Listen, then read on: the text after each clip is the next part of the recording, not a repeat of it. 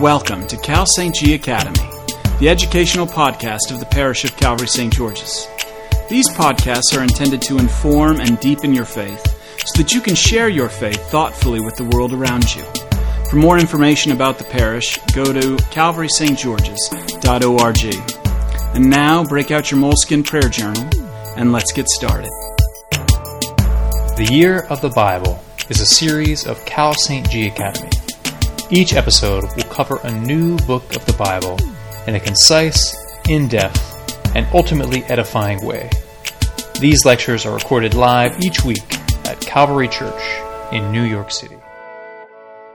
So 1st, 2nd, 3rd John, and Jude, the books right before the final book that you all have heard of before, the book of Revelation.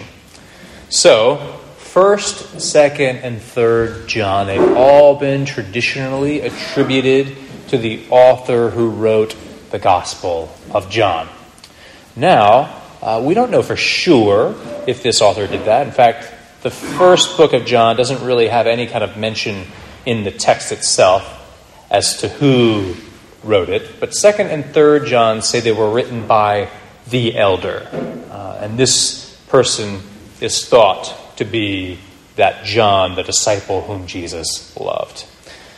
Whether you come to the conclusion that that author wrote all of these books or not, it's not that big a deal.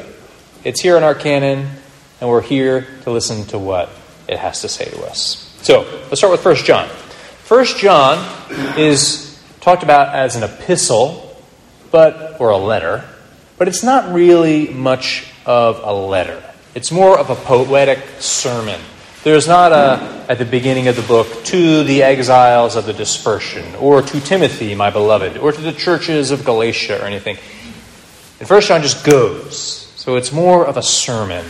But interestingly enough, and if you've ever read 1 John, you might find it a little bit frustrating, because the author of this book it's not a linear type argument. It's kind of this like circular thing where the author goes over the same themes again and again and again. And those themes seem to be life, love, and truth. Light, love, and truth. So why is the author writing this book? It seems to be that a group of people have broken off from this church, or maybe some churches, and are stirring up trouble amongst those who stayed in the church. So like a lot of the epistles, these are, I guess you'd say, situational letters. They're arising because there was a conflict. Now, again, the main themes, God is light, God is love, and an emphasis on truth. So, God is light. The author says that we participate in God's own life by walking in the light. So God is light. How do we abide in Christ? Well, we walk in the light. And walking in the light is loving one another as God loved us. This sounds a lot like what the gospel writer of John says, right? Abide in me and I in you. There's a lot of light language. So it's very similar. God is light. How do we walk in the light? Well, we love one another as God loves us. Now in 1 John, as we saw a little bit in Paul, there is this juxtaposition. God is the light. The world, according to the author, is of darkness and is passing away. So God is of the light, the world is of the darkness and passing away. Now when we say the world, in quotes, John here does not seem to be saying that the world that, gives us food, that we live on, he's not saying that's a bad thing or a bad place. When John talks about the world, it's much like the way Paul does. It's the powers and principalities of darkness. It's the lusts, all that kind of corrupts us and the people of God, that makes us turn to sin. This is the world, and that is of darkness, that is passing away. God is of the light, and God is eternal. So, the message is don't love the world's darkness.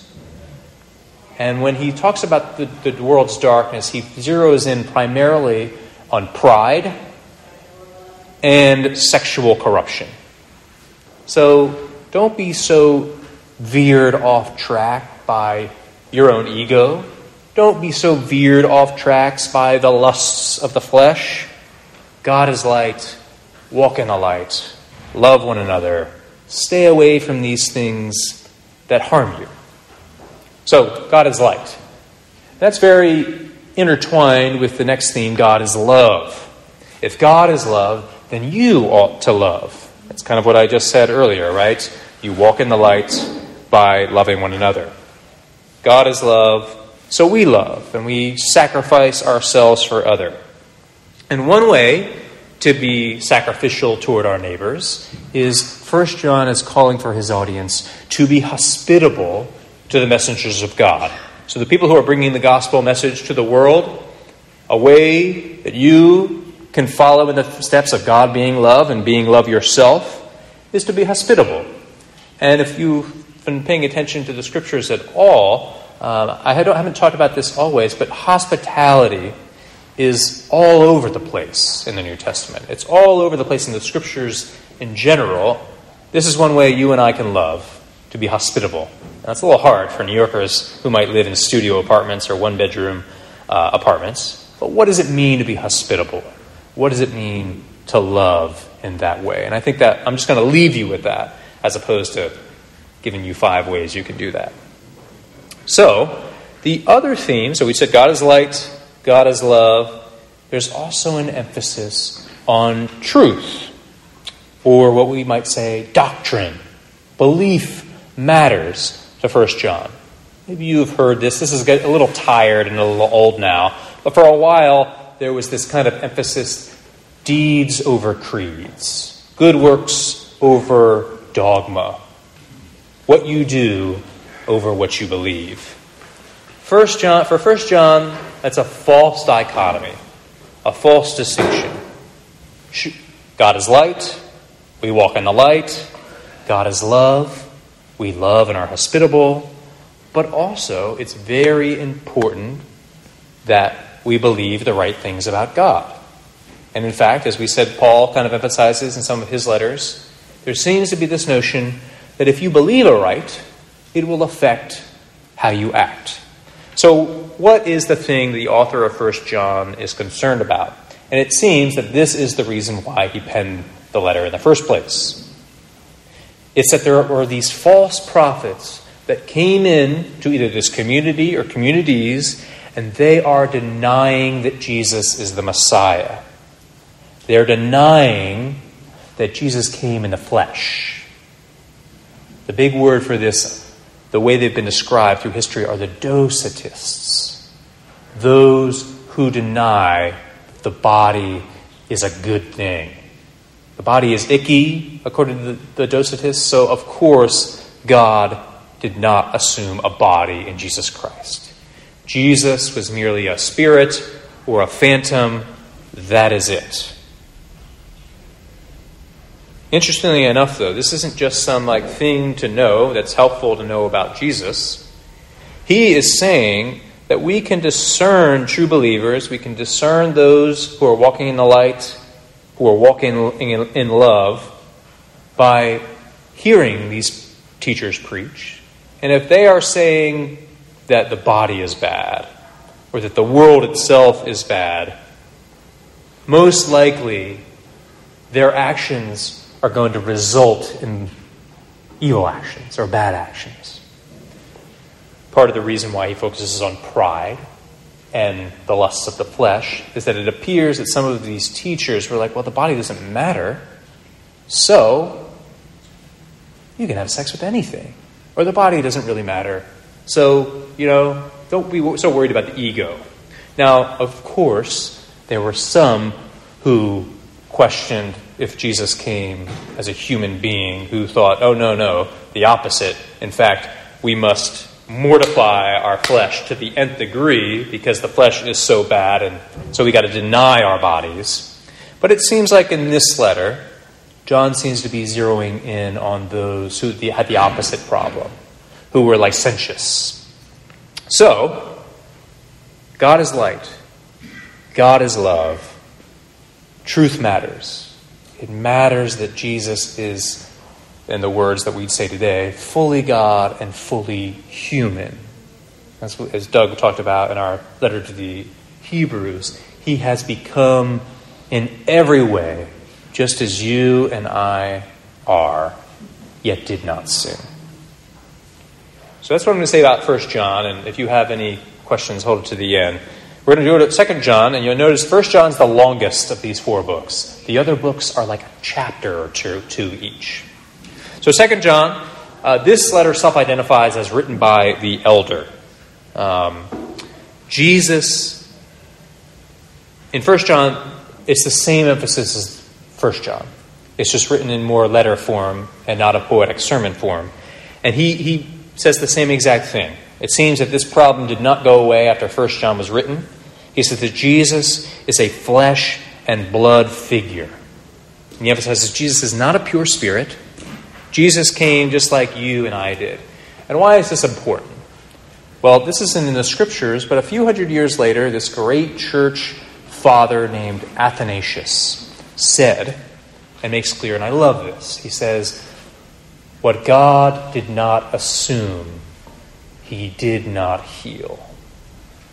What God did not assume, he did not heal.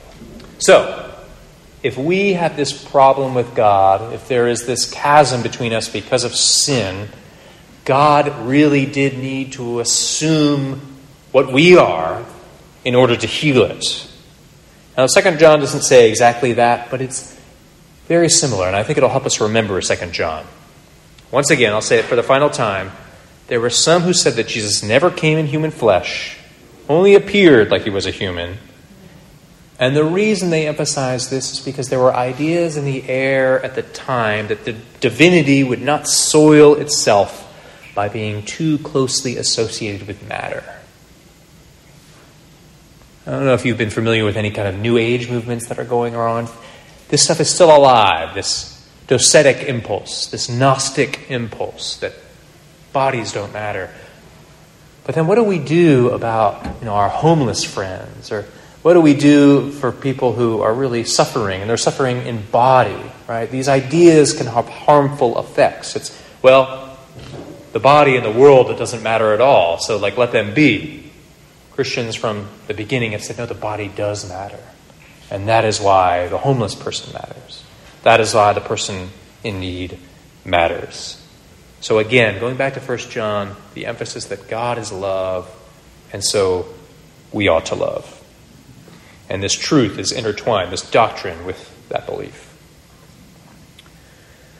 2 John, unlike 1 John, says that those, you've heard the term the Antichrist before, probably in popular media, or maybe some of these people in Union Square. 2 John talks about antichrists, and he talks about how they've already come. The antichrists, according to 2 John, are those who deny that Jesus has come in the flesh. Again, why might he emphasize that so strongly?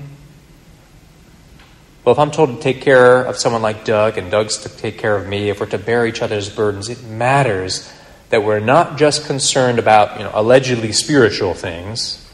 We're concerned about earthly things as well.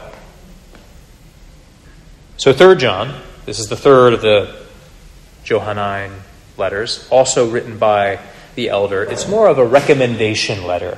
This is a very, very short letter. And actually all of the summaries of it and reflections upon it are longer than the letter itself, which I found pretty funny. Much longer.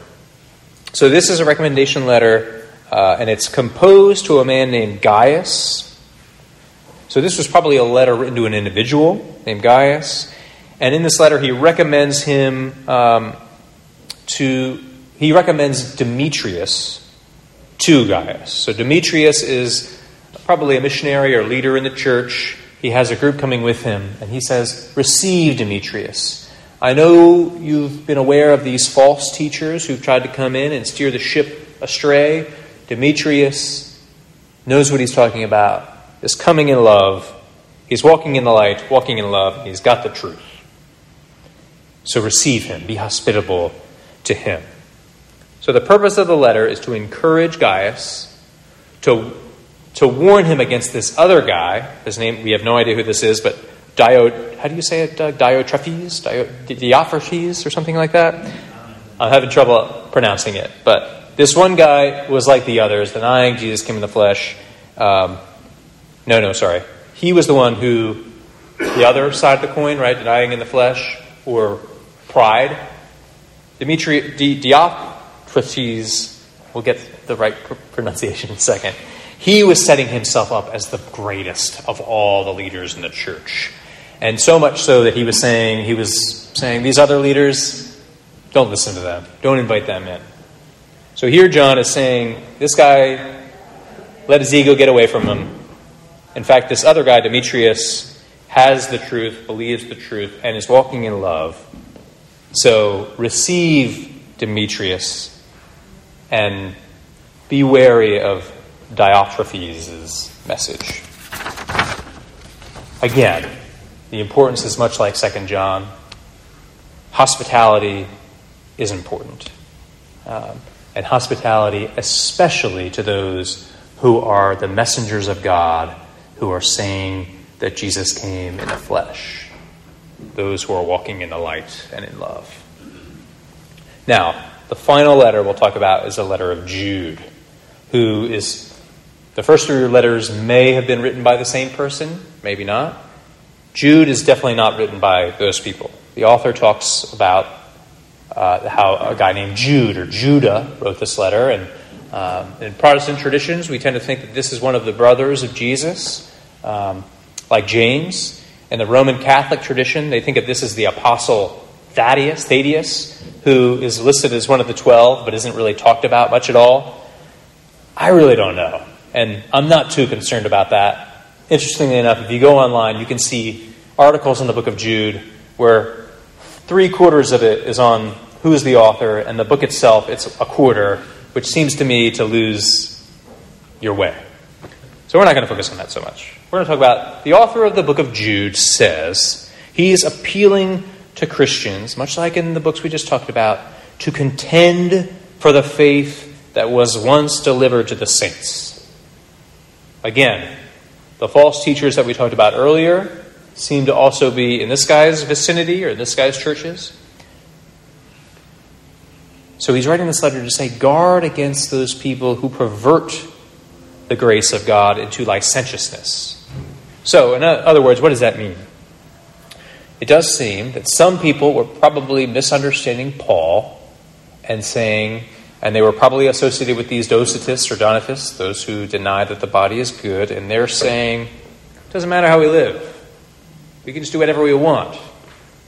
Now, we've focused at this church a lot, and in this forum, we've focused a lot on Christian freedom. We do believe in radical grace. We believe that there could be sins in your life that you're going through time and time again, and you're like, I just find myself not repenting, and you are forgiven. But these types seem to say that the law itself, Jake likes to talk about law and gospel, these people say do away with the law altogether. In light of what Jesus has done, you can do whatever you want. But even Martin Luther, right, the guy who Jake and I like so much, what he says about Christian freedom is not that this is a freedom to go back into bondage, the bondage of sin. Christian freedom is about being able to walk in the light. Christian freedom is knowing that when you do sin, you are forgiven. But Christian freedom is not this license to just, in the words of Paul, essentially hurt yourself. So that's what Jude is saying.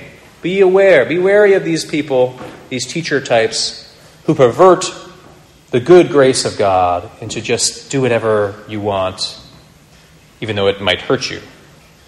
Now, again, the emphasis seems to be on money. The gospel writers are all about being generous, right? There were some people in the scriptures who we read about who were wealthy people, and they were enjoined to serve those less fortunate than you. But it does seem that he focuses in on money, and again, like what I talked about earlier, this like kind of free-for-all sex. And I don't know about you, but since the 60s we've had a change in emphasis on sex. But I think even those of us who've been blessed by maybe relaxing a little bit on judging ourselves about every little thing, I think all of us would agree that free-for-all sex is not healthy. It's not good for us. In fact, it causes a lot of pain and a lot of problems. So I think that that's what the author of the book of Jude is saying. Be faithful to the truth once given. If someone is a true antinomian, and Jake likes to say those people don't exist, and I think he's being facetious. But if someone it really is saying, well, it's not law and gospel, it's just whatever, that's not good news. So again, there's kind of a theme that runs through these books. John puts it in this way: God is light, so walk in the light. God is love, so we ought to love. Truth matters. It matters that God came in the flesh, that God became one of us, so that we may be made right with God. It matters. Our bodies matter so much that a free-for-all kind of sex thing, it does hurt us. It's not good news. Our bodies matter in that being prideful about escaping the flesh or not needing help from the outside is not a good thing. Thanks for tuning into this episode of Cal St. G Academy. All of these podcasts are recorded at live events and lectures hosted by the Parish of Calvary St. George's in the city of New York. Want to hear more? Stop by the church sometime and attend one of these events live, or swing by one of our many services where we seek to rightly divide the word of truth week by week, with sermons that always point to where we end and God begins. Find out more about all of our events and offerings by visiting calvarystgeorges.org. And if these free podcasts have meant something to you, and you feel led to support our ministry, head on over to calvarystgeorges.org/giving and make a donation today. Thanks again, and we hope to see you soon.